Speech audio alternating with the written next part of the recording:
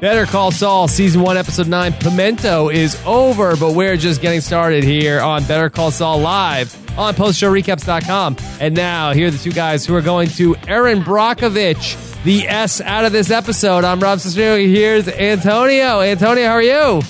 Rob, I'm a chimp with a machine gun. I'm ready to rock. Yes, we are ready to talk about a very exciting episode of Better Call Saul. And this was a night where things really started to unfold in a negative way. He was up last week for Jimmy, and now Jimmy is slipping back down. Poor slipping Jimmy. Poor slipping Jimmy. Slipping all the way back down. But you know what? At least he doesn't have to buy bacon anymore. Yeah, that's it. He could take that off the shopping list. And ice. Yeah, no more ice, no more bacon, no more of those steaks that Chuck likes, no more grounding himself. He's ungrounded, Rob. This is fantastic. Yeah, no more space blanket. So all that is going to be the case as Jimmy walks out of Chuck's life, seemingly for good, but we'll see. After it turned out that Chuck was like the Brutus to his Julius Caesar. Yes, et tu, Chuck A. To Chuck A. A too squiggy. And so, or is he Lenny? I think he's more. I think he's Lenny, actually. Okay, sorry about that. Yeah, anyway, no, it's okay. It's close. Good cut either way. So a lot to talk about here. Of course, great Mike stuff as per usual, as we expect from Mike on Better Call Saul. Yeah, the more Mike we can get in these little one-off Mike missions, if you will. It's funny because he's working with a character who's on Grand Theft Auto. These are missions that Mike is running, and I like knowing how Mike was Batman. I like knowing that Mike really has done a ton of homework on a lot of these things where we've just assumed that Mike was so great. A lot of it's preparation. I like knowing that Mike is the hardest working man in the protection business. Yeah. GTA Ermintrout. GTA Albuquerque. Mike City. Yeah. Mike City. Yeah. Grand Theft Auto Mike City. All right. So a lot to talk about here tonight as we are 1 week away from the Better Call Saul finale. We have got the chat room open on postshowrecaps.com. We're taking your tweets with the hashtag PSRecaps and also on our YouTube channel at postshowrecaps.com/YouTube. Very excited. I can't believe that the season's almost over. I really do feel like we just started this. Well, I mean, it's kind of a shorter season with the 10 episodes, but we're really getting a lot of O's at the end of these things. So we're running out of time here. We got only so many words end in O, Rob. I mean, how many episodes could we have? Hundreds? Thousands? I don't know. Yeah. I think Antonio should be an episode. I'm waiting. I am with bated breath. Okay. What did you bring tonight? What do you bring? What did I bring? Oh, yeah, what are you packing? Exactly what you want, Rob. I got a couple guns that I'll tell you about, and then a couple more maybe that you're just gonna have to find. I don't know. What about you? What did you bring? Oh, I just had a sandwich. I thought we were just bringing lunch. I significantly overestimated the situation. I apologize. I'm used to podcasting with guns in my pocket. Yes. What do you think? You're a gourmet, Antonio. What do you think of a pimento sandwich? Is that a little bit of a reach for Mike? It's the caviar of the South. What I like is the continuity of it. I believe there's a time in Breaking Bad when Mike offers Jesse a pimento sandwich. So Mike is a pimento man through and through, and I respect that. I don't know. I'm not a pimento man myself. Are you a pimento man? No, I don't think I've ever had it, and I don't have any desire to. If you're rolling up on a stakeout, what are you bringing with you, Rob?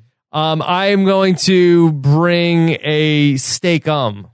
You're going to bring these other guys the steakums. Yeah, you're going to bring steakums with you. I got it. That's fine. Yeah, that's not a bad plan. Steakums, America's favorite frozen steak product. So I think you're good to go. Bringing.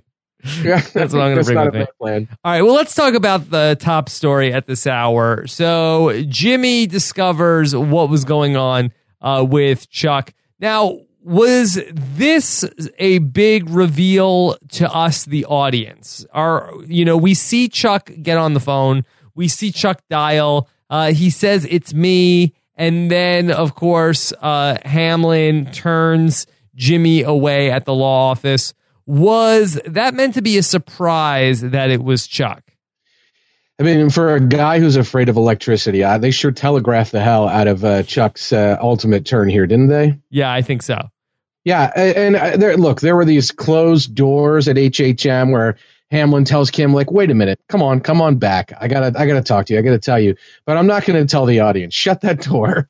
And there were a couple instances like that. When Chuck makes the phone call, we go to commercial right after he makes the phone call, so we don't ultimately see who it is. And just so many moments like that. It's like, okay, this is so telegraphed and so obvious. That said, it was pretty impactful stuff. Even though I expected it to happen, it was a really well played scene that ultimately we got out of it. Yeah, you know what I felt to be more impactful was not so much that Chuck was responsible for what Hamlin ultimately did this week, but the fact that it was Chuck that was responsible for Jimmy getting kicked out of the mailroom in the episode. I guess it was last week's flashback. The fact that was Chuck going all the way back to that one almost hurt more. Yeah, and I'm kudos to Jimmy for putting that together, because we kind of speculated about that last week when we saw Chuck's reaction when Jimmy kind of went behind his back and told him that he'd taken the bar and done all those things. We sort of speculated like Chuck really did not seem that happy about what happened. And that said, I think all season long Hamlin's been positioned as this sort of horrible guy, but it seems like for a really long time he's just been carrying water for Chuck. So is Chuck a villain? Or that is Chuck actually the person who is standing up for the right side of the law? Well, I don't know about the right side of the law part, because I feel like everybody should get a second chance. And there are the annals of history are littered with people who received their law degree while they were in jail, got out and got exonerated or got off paper, and were able to be admitted to a bar. And that people deserve a second chance, and people are not the people. People might have instincts and things deep inside them. There are so many rotten lawyers out there, Rob. There's rotten people in every profession, as Mike pointed out in the episode tonight. So it's just a matter of, like, you're a lawyer, so will you be a good person or a bad person? The unfortunate thing about this is throughout the season, Jimmy has shown Chuck nothing but Jimmy actually, hey, look, I'm doing elder law. Like I'm trying to find my way. And yeah, I'm doing a little slip and Jimmy stuff here or there, but it's ultimately, we've seen Jimmy do a lot of decent things and make the right call. So I think Chuck's wrong about this. Does that make Chuck a villain? I don't know. Do you buy his sort of jealousy and his sort of anger, or is that really misplaced and is he villainous for it? Yeah, I mean, I think that Jimmy has made every single overture to be on the straight and narrow and do the right thing. And he's followed Chuck's advice all season long. And I think that Chuck is being very petty about all of this, that he doesn't want Jimmy to be a part of it. I mean, this was Jimmy that found this case, and for him to not even give his brother the benefit of the doubt, that is particularly hurtful. I think that's right. And I think that it's not ultimately in keeping with the sort of principles that people who really do seek to uphold the law, it's not in keeping with those principles. So fairness, equality, justice, it's not just to hold Jimmy responsible for things he did 5, 6, 7, 8, 10 years ago and pretend that he can never change who he is on the inside. It's not fair to Jimmy. All those principles that Chuck stands as sort of a white knight in defense of, it really is none of those things to treat Jimmy the way he does. So ultimately, he is villainous for it. But it's funny, on the AMC Story Sync app tonight, they said there was just a question, that you answer to determine whatever. And it said, Chuck, is he like an a-hole, but or is he kind of right?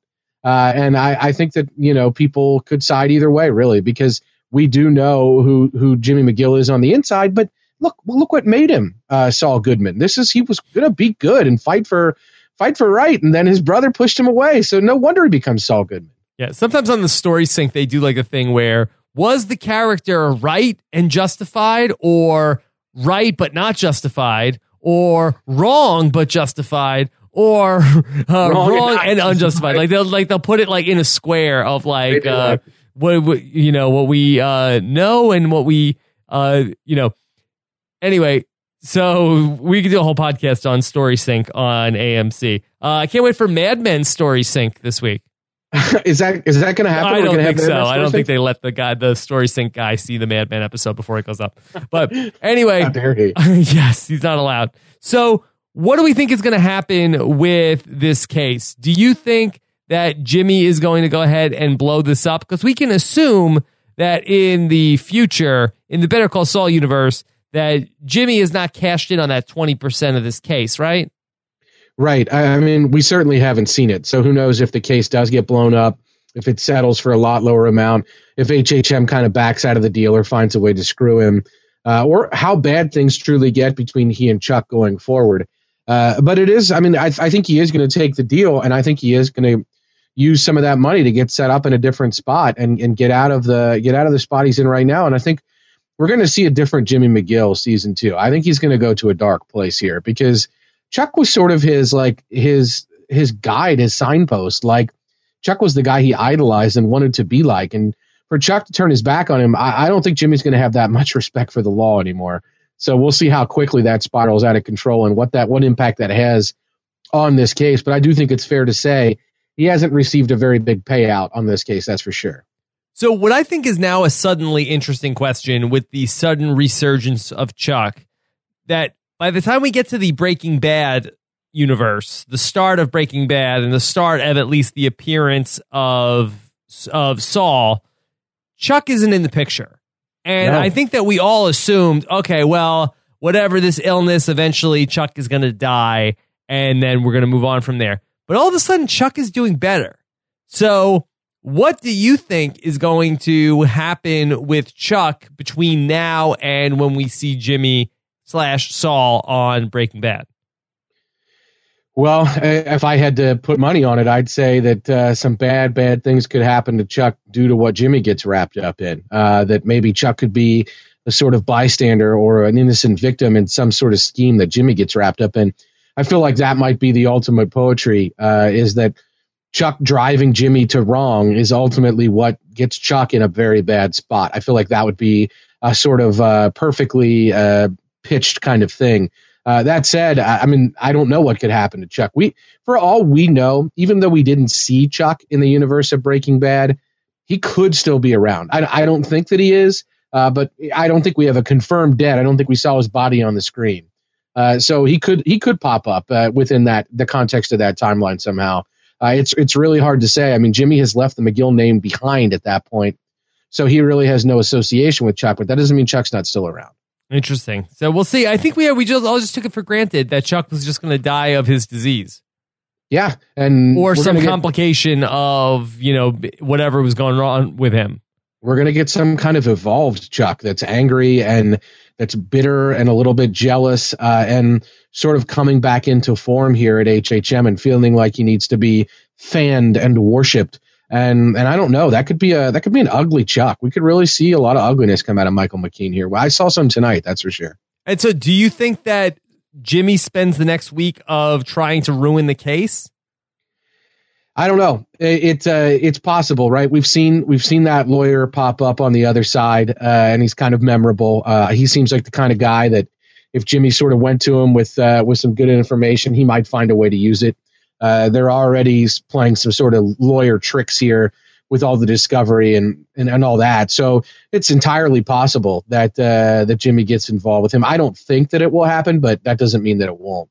Antonio, let me ask you a couple of legal questions tonight. We saw the scene where all the paperwork is getting dropped off at Chuck's house. How common is that in a legal case where one side just floods the other person's office with all the files?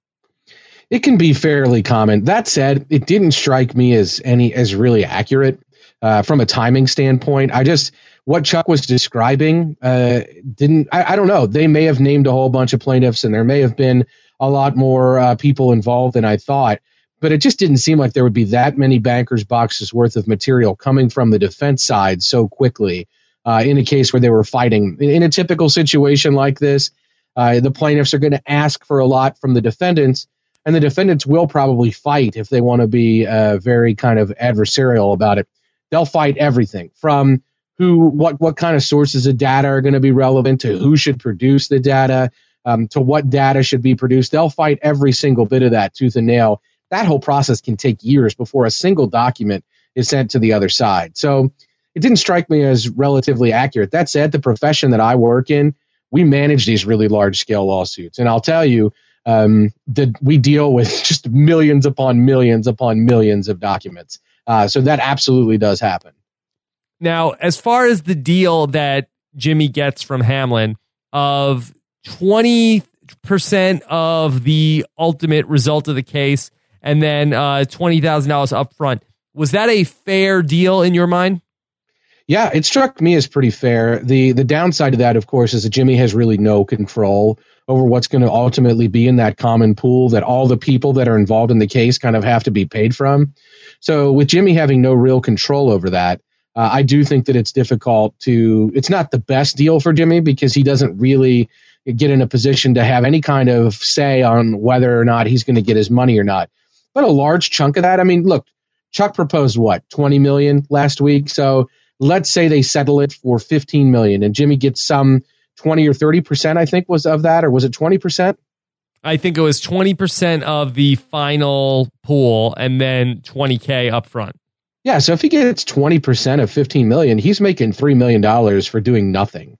And that's not a bad deal at the end of the day. That's $3 million for just bringing it in the door. And could he have gotten more money? I think so. I mean, I think he could have gotten more if he takes a really active role in the case. But he was okay with that deal, and he was okay with the $20K. Where he got upset, of course, was that he wasn't getting any kind of say in the case throughout, and he wasn't going to get an actual job out of this. And I think that was the really frustrating part for him. Were you surprised how much Kim went to bat for Jimmy in this episode? I wasn't surprised. I think that was the sort of culmination of what we've been seeing between them sort of throughout. So I thought that was fair. And I actually kind of appreciated seeing Kim do that. I thought that was well earned. I thought that the connection that we've seen throughout between the two of them was good. I think she knows that Jimmy helped bring the Kettlemans back to her. So fair is fair. And I think that was appropriate. Were you surprised by that? I mean, I felt like that was pretty well earned throughout what we've seen so far. I was a little surprised, pleasantly surprised, but I was a little surprised that she went into Hamlin's office. I mean, I have to imagine that has to be what she predicted was going to happen, right? Yeah, I think so. But on the other hand, she ultimately, it certainly appears as though Hamlin ultimately told her exactly why he was doing what he was doing. Isn't that the read that you got? That it was Chuck? Yes, I think that Hamlin did tell her that. That's interesting. When he says, come in and close the door, I think he's ultimately like, look, I got to be honest with her here. And that's why she comes to Jimmy and says, I think you should take the deal. Interesting. I didn't put that together, but I mean, it makes sense. Yeah, I think that Hamlin has to play the bad guy here in a lot of instances. And I'm not going to defend the guy because his delivery and how cold and chilling he is with what he says. It seems to be that he feels it. But he is, like I said, Jimmy's carrying ice for Chuck, but Hamlin's carrying all the water. Whoa. Like that is absolutely what's happening. Like he really is doing, and he seems to have been for a long time, he's doing Chuck's dirty work with regard to Jimmy. And I think that deep down, he doesn't have the big problem with Jimmy. It's Chuck that has the problem. And he feels the need to tell Kim that in that scene. I think that's why he tells her to come in and close the door. And then that's why we see Kim really saying, Jimmy, take the deal. So she did ultimately, I think, win some respect, or at least he understood where she was coming from, because it seemed such a cold-hearted thing without that explanation. All right, let's talk about the Mike stuff, because I think even though overall I thought it was a great episode, I feel like the Mike stuff really did steal the show tonight. Yeah, and I tell you, I wonder, until Mike and Chuck, or Mike and Jimmy really get together, I wonder, don't you think that's almost always going to be the case? I mean, it's shorter, but it's so good. The Mike stuff has been so great this season, and I do feel like I think that has probably been the best part of Better Call Saul season 1. Yeah, I think so too. Mike's the MVP. Spoiler. A Mike valuable player? Yes. Yeah. Most valuable pimento. Most valuable Philadelphian. I do think that there is it's not surprising, right? Like Mike became a fan favorite on Breaking Bad, and we didn't get probably as much Mike as we would have liked to have gotten. Everything we got from Mike was great. It was gold. And just seeing his reactions to Walter throughout were fantastic. But we did not reach peak Mike in Breaking Bad. We did not wear this guy out. And so getting any more than we got in the past is always a treat. Whether it's scenes tonight with those two dopes in the parking garage, or just the way he handled the scene with the actual deal. I mean, this is peak Mike, and any Mike we get, we're going to love, I think. Yeah, he really was almost like a 3-act play in itself. Like we had like the first act of here's Mike back from the veterinarian talking with his daughter-in-law about, that she should, have the dog, and just establishing that he went to go see the vet. Act 2 is Mike in the parking garage with that guy. And then, first, basically like the mountain from Game of Thrones shows up and he's next to Mike. And then this other guy shows up. This other guy was great too. Yeah, this guy's name was Sobchak, which I don't know if that was a reference to Walter Sobchak in The Big Lebowski, the John Goodman role, but it's a very similar sort of kind of crazy vigilante, kind of like combat boots wearing loud mouth, kind of big game talking guy.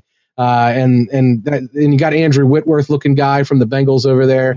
I love that shot where Mike is in the shot and you just see the guy's torso and not his head. Yeah, it's fantastic stuff. That was a great scene. Mike couldn't have been more different than either of those two guys, and yet he was clearly the baddest dude in the room. It was great. And then they get into talking about who has guns, and I'll tell you about the 2 guns that I'll let you know about, and that's not even all of my guns, and the other guy has guns. And, Mike is just talking about his sandwich. Okay, so here comes the guy, Price. Antonio, you like this guy? He's pretty well cast. I mean, what did you think we were going to get into with this guy? Did you think it was going to be a drug deal, or did you think it was going to be something else? I don't know. When they talked about personal protection, I thought they were talking about like a bodyguard, like not just for like a one-off type job.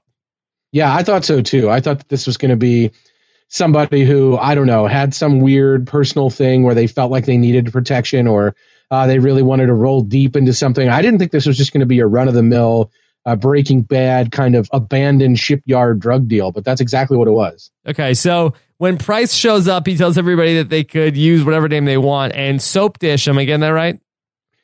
Sobchak.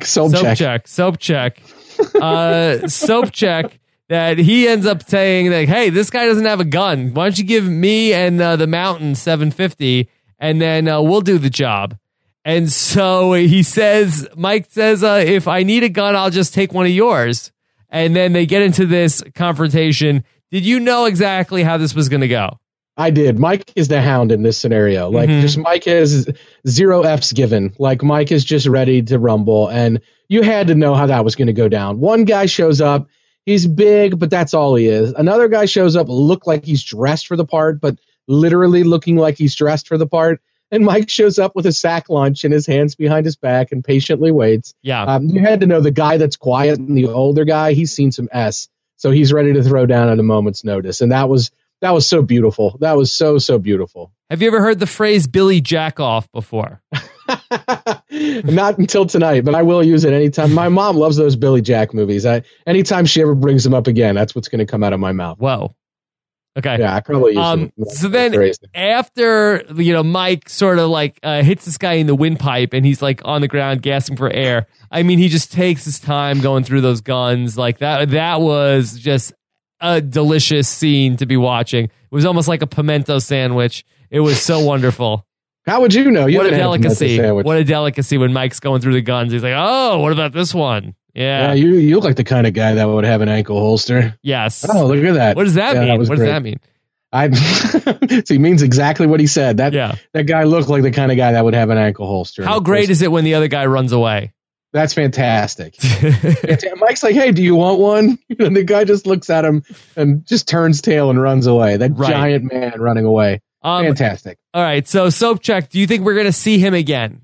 I don't think so. I mean, I think this is Sobchak's kind of although he referred to the vet, like he referred to the guy. So I do want to hear the sort of fallout when Mike meets the vet again. That's the next prequel. Mike goes to the vet. Mike and the vet? Yes. Just the vet? Yes. Better Call the Vet? Yes. Yeah, Vet Peeves. That's the name of the Better Call Saul prequel. Yeah, I want to see Mike go back to this guy and this guy be like, look, man, like, why did you have to rough the guys up? Like, I sent you out there with 2 other guys. I wasn't sure. This is the first job you worked for me. You hit one guy in the throat. You make the other guy run away in fear. I mean, what am I dealing with here? It's how long before Mike really gets away from the vet entirely and has just got his own thing? Because he's really obviously the guys that the vet sent, besides Mike, were just not cut out for this. Well, that's the thing about hiring temps, right? Where eventually then you just like either just work with them directly. Yeah, I think that's right. I think if you're a good enough temp, you cut out the middleman, and then you're good. You cut out the vet. Yeah, and all you get from the temp agency are people that aren't good enough to get picked off by anybody. Yeah, you're just burning through these retreads. So Sobchak's going to turn up. Maybe not a vet next time. I don't know. Where's he go next? Like the little clinic, like some kind of weird little something inside, like a grocery store out there in New Mexico, like a Smith's, like just one of those in-store clinics. And in that little clinic there, he gets a little tip from the not the nurse that works there, not the nurse practitioner, but the person working at the front desk. Like that's who's going to give Sobchak his next job. I also hope that I haven't offended any temps tonight. Well, I was trying to clean that up because I wanted to offend some nurses. So hope I didn't hit a little too close to home with that. So Mike gets in the car and he takes the full $1,500 from Price. Yeah, just the price is $1,500, and that's what it is. The price is right. Yes. By the way, I watch with the closed captioning on. That's Price, PRYCE. Oh, what does the Y stand for? I wonder. I don't know, but it's not PRICE. PRYCE.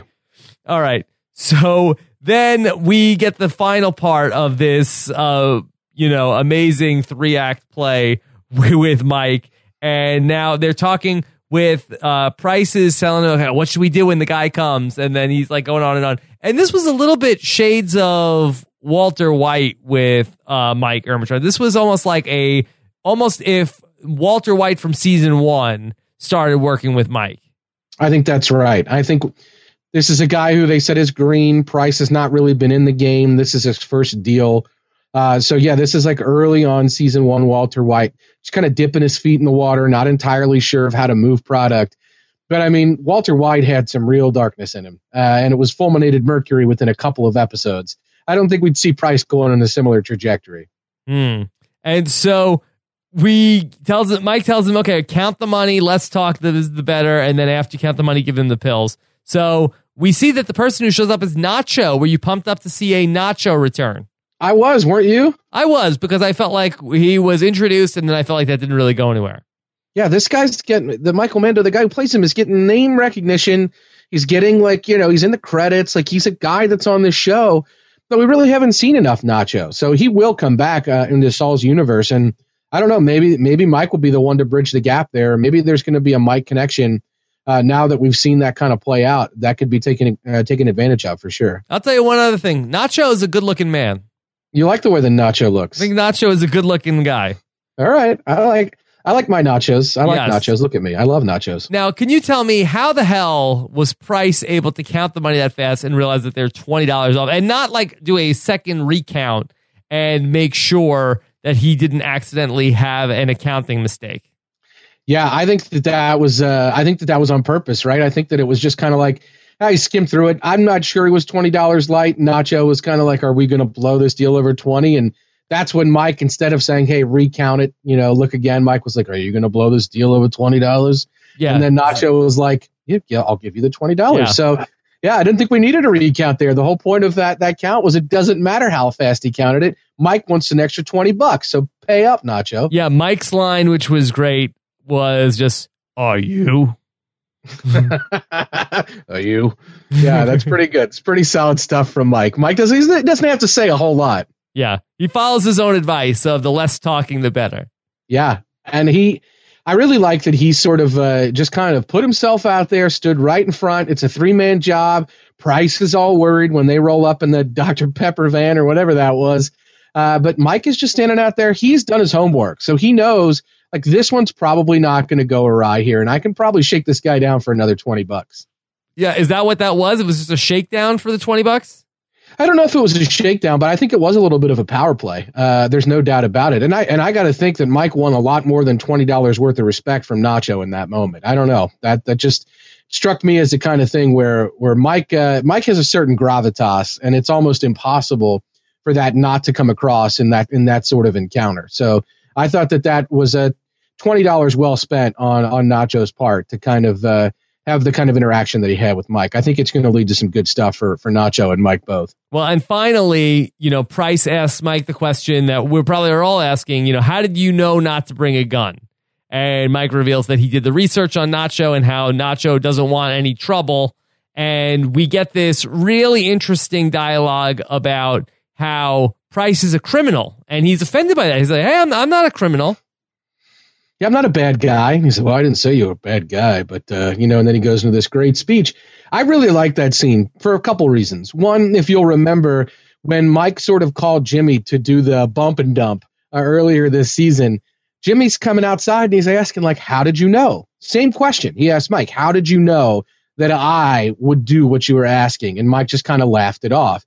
And it made me wonder, like, had Mike already done his homework on Jimmy McGill at that point? Ooh. Like, he's not the kind of guy. He's going to encounter this guy a couple times. He's going to it's like a cop. He's going to check his background. He's going to run a background check on this guy. And I wonder how much Mike knows about Jimmy McGill already, because he called him and knew that he would do that. And maybe that scene was just like, dude, you can't hide who you are. I smell it on you a mile away. I like that scene almost better in that regard. But I also like the sort of parallel to this scene with Price, where Price is like, how did you know? And then Mike tells him, I know because I did my homework. That's how. And I really do like this speech. I don't know. Did you read this speech that Mike gives where he basically, I think the end quote that he walks away with is he says something to the effect of, you're a criminal now, good one, bad one, that's up to you. Did you feel like Mike was sort of talking to himself there, that he was sort of monologuing to himself? That's interesting. I feel like it's probably an important point thematically, but I think that Mike is probably... And I like that you brought this up. I think that Mike looks at himself as probably a criminal, but a good guy. Yeah. And he's working for Kaylee already, right? Like that's what Stacy kind of brought it up. Like he asked the vet kind of a little couple questions before and he stiffed that guy out and knew where he was, but he wasn't really working with him. But then as soon as Stacy said she needed more money for Kaylee, then he's ready to call that vet again and go back to work. And from what we know about him as a cop, yeah, he got a little dirty as a cop, but I don't think he was a criminal. But then he went and killed those guys, and I think he felt like that was totally validated, and that wasn't really a criminal act. That was fair. But now he's just merely a criminal. Is he a criminal for a good reason, like you said? I think he thinks that, but he's a criminal now. Good one or bad one, it's up to him. But don't you think most criminals think that they're a criminal, but actually a good guy? I hope so, man. I mean, Walter White certainly thought that he was a criminal, but was a good guy. Yeah, and I hope so. Like there's too many criminals out there, people that are doing criminal things to be labeled as a capital C criminal. I really hope that deep down they feel okay. I mean, a lot of times people are motivated to do really bad things for really difficult reasons, and I hope at the end of the day they don't feel like, because they've done them, they're horrible, horrible people who will forever be, branded as such. I hope people feel like they have another opportunity to be a good guy. I hope Mike feels like he's got an opportunity to be a good guy, but we know where this story ends, Rob. Yes, with Mike being dead. Yes. Yeah, we know exactly where this goes. So we know at the end of the day, he does some really bad stuff and gets involved in some really bad things. And at the end of the day, good guy or bad guy, doesn't work out for him. And I got to feel like he could have made a different choice here in this very episode, never gotten involved with Price. And you do wonder if he would have ever ended where he ended. He could have stayed working in that toll booth forever. But what happens in between now and then? And specifically, where does this go in next week's finale? Because you have to imagine that Mike's and Jimmy's stories will intersect in the finale, right? I feel like it. I don't know that to be true. Maybe maybe Jimmy gets caught up with Nacho, because Nacho's kind of left that hanging out there. So maybe Jimmy somehow gets caught up with Nacho, and Mike is somewhere in the mix. And Mike is kind of the guy who talks Nacho out of really doing something bad to Jimmy. I don't know. I think that's entirely possible. But I do think their stories will intersect. I hope they will. I hope we haven't. I mean, I've loved their interactions this season so far. So I'd hate to escape this season without one more. But they've been so few and far between. I mean, there was the toll booth stuff. There was really, the little bit of a hint on the going into the Kellerman's house. And then there was, of course, the what am I missing? The bump and dump. I guess the old bump and dump. Yeah. So other than that, those brief interactions, there really hasn't been much. I feel like you gotta get these guys a little closer heading into the next season. Yeah, I feel like we left it with the Kettlemans thing, with Mike being like, we're square now. We're even for the bump and dump. I don't know how they come back together, but Mike is certainly ready, I think willing and able to do some dirty work. So Jimmy could go to a really dark place, really, really dark place. And really, I don't know where that could end up, but that could involve Mike somehow relatively quickly with HHM, with Chuck, things like that. That would be a really dark way to end the season. Wow. All right. Antonio, anything else from the episode? You want to jump into some questions? I'm trying to think. There was maybe one more thing that I wanted to ask you about. What did you think about the ultimate confrontation there between Jimmy and Chuck? Did you feel like did you feel like the setup there with the Nisha call, with the missing call and all that? Did you feel like that was that Jimmy was kind of figured that out, or do you think he kind of suspected it all along, or should have suspected it all along? No, I think he figured it out. I did think it was a little bit of a stretch that, I know I always turn my phone off. Like, I know I'm sure of a lot of things, but, I would sometimes remember, again, I don't know how he's 100% certain he didn't turn his phone or leave his phone on. And then the fact that he called the phone company and the phone company said they had deleted call on the phone. Again, I thought that was a little bit of a stretch, but I guess he was so convinced of what was going on. I guess I just didn't understand the way they showed that phone, and they kept showing Jimmy thinking about his messages and the phone was dead. I just thought that the outgoing call was going to be there, not a deleted call. So I was kind of like, that seemed like a bridge too far for me, that Chuck also thought to delete the call, knew to delete the call, was cell phone savvy enough to see how that went. I figured the outgoing call was going to be what burned him, not just this phone company thing. What about in the scene where Jimmy is really ripping Hamlin down in the boardroom? Did you catch that they censored some much more profane words out of Jimmy's mouth? No, I did not. Oh yeah. So if you watch it again, or if you ever pick it up again, Jimmy calls him a something pig, and then his mouth finishes the word pig there, but his word did not. So I think that Breaking Bad did that a couple times where they dropped out, or they dropped out the words on the profanity. So they could air it later on Netflix or in DVD or Blu-ray. So I think we'll see the full Jimmy McGill, the pig effer phrase there later on. I thought that was an interesting choice. Yeah. That's all. I mean, that's all I really got. You believe it or not, Rob, I've never seen Aaron Brockovich. Oh, well, I believe that. Did they air? Did you think they stood a shot of Aaron Brockoviching the S out of this? You know what? I personally don't even really know what that means, other than that Aaron Brockovich was a lawyer. Yeah, she fought like for this environmental cause, and really took on the kind of told truth to power. And I know that that's a real story, but I don't know anything about that. What did you think about the cold open? Isn't that the first cold open that we've seen that isn't like a time shifted cold open? This is the first one that was in real time. Interesting. And I don't know what to make of that, but I mean, this was the first one. They were sitting on a bench looking at a power line, just kind of kicking it with the birds out there. I'm pretty sure this is the first one we've seen that isn't time shifted in some way. Yeah, that's an interesting point. What'd you think of in the opening? What do we have? Yes. Matches in the urinal? Matches in the urinal, literally getting peed on. So I thought that was a real bad omen for Jimmy in this episode, and I think it proved to be true. Yeah. All right, let's jump into some questions here. Of course, hashtag PS Recaps or at postshowrecaps.com/YouTube. And let's start off. Johnny D. Silvera, post-show recaps tradition starts us off. Do old people adore you, Antonio? I think old people adore you, Rob. Do they adore me? I don't know. Do they adore you? I think so. I think that for the most part, the old do like me. The young is really where I have some problems connecting. Yeah, my goal in life is to be very, very popular among the feline people, the people that keep cats. Yes, I want to be popular among the cat people. So as long as I'm popular among the cat people, I'm happy. All right, Antonio. What about Jason Burning? What does he have to say?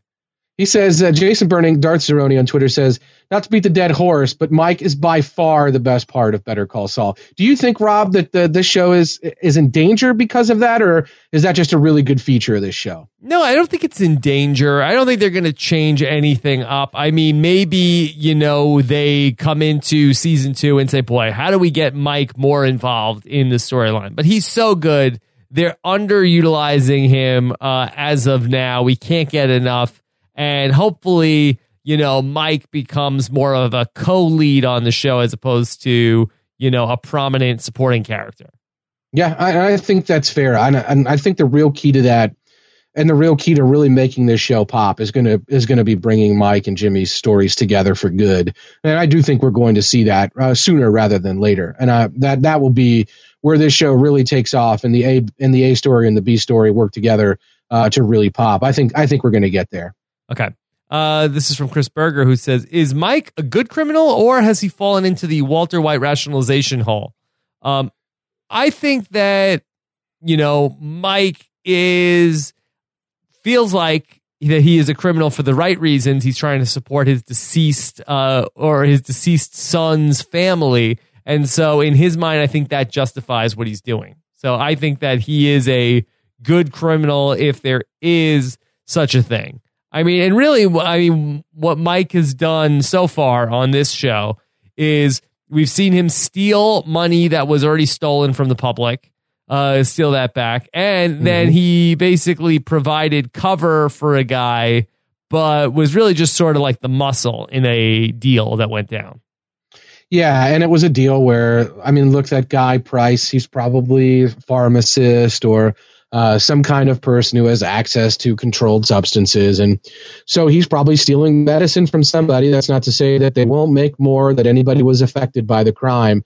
But I don't know that it's purely a victimless crime. So somebody was harmed by that. And clearly those drugs are going to go to drug addicts, and they're going to make their lives a lot worse, even if they make them feel better in the moment. So, Mike is participating in a crime here. There's no doubt about it. But at the end of the day, I do think he's a good guy. But I do think the question from Chris is a good one, because I think it speaks to kind of what we were talking about, of whether Mike's monologue was really an external monologue that was a vocalization of his internal monologue, sort of almost like an in-car soliloquy, or if this is something that he was really just telling Price, like, this is something I've thought about, and this is who you are. It's up to you. I think that monologue from Mike is a really kind of telling character moment for sure. Okay. Let's keep going with Ian, who says, how'd they do it? In episode 1, Better Call Saul writers managed to tie almost everything together. In one episode. So do you feel like this was the case? Did they tie everything up here in one episode? I thought they did a pretty good job of it. I don't know. I don't know exactly whether they tied everything up. Like I said, Ian, I think the show is going to be at its best when they bring everybody together. Yeah. As far as the Chuck storyline, we did get a lot of resolution on things, or at least like things getting tied up. So that was very good. But I don't think that there was anything where your mind was blown, where they were like, oh my God, I can't believe that they did all that in one episode.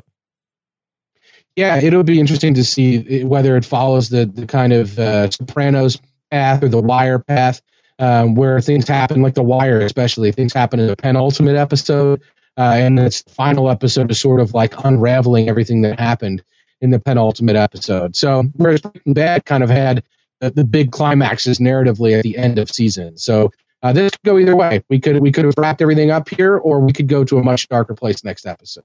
Okay. This is from Riot Maker, who says, Trevor, will this guy be as crazy as GTA's versus GTA 5's character? Is that right? Yeah, the guy I think his name is Michael Mando, who plays Nacho, plays Trevor in GTA 5.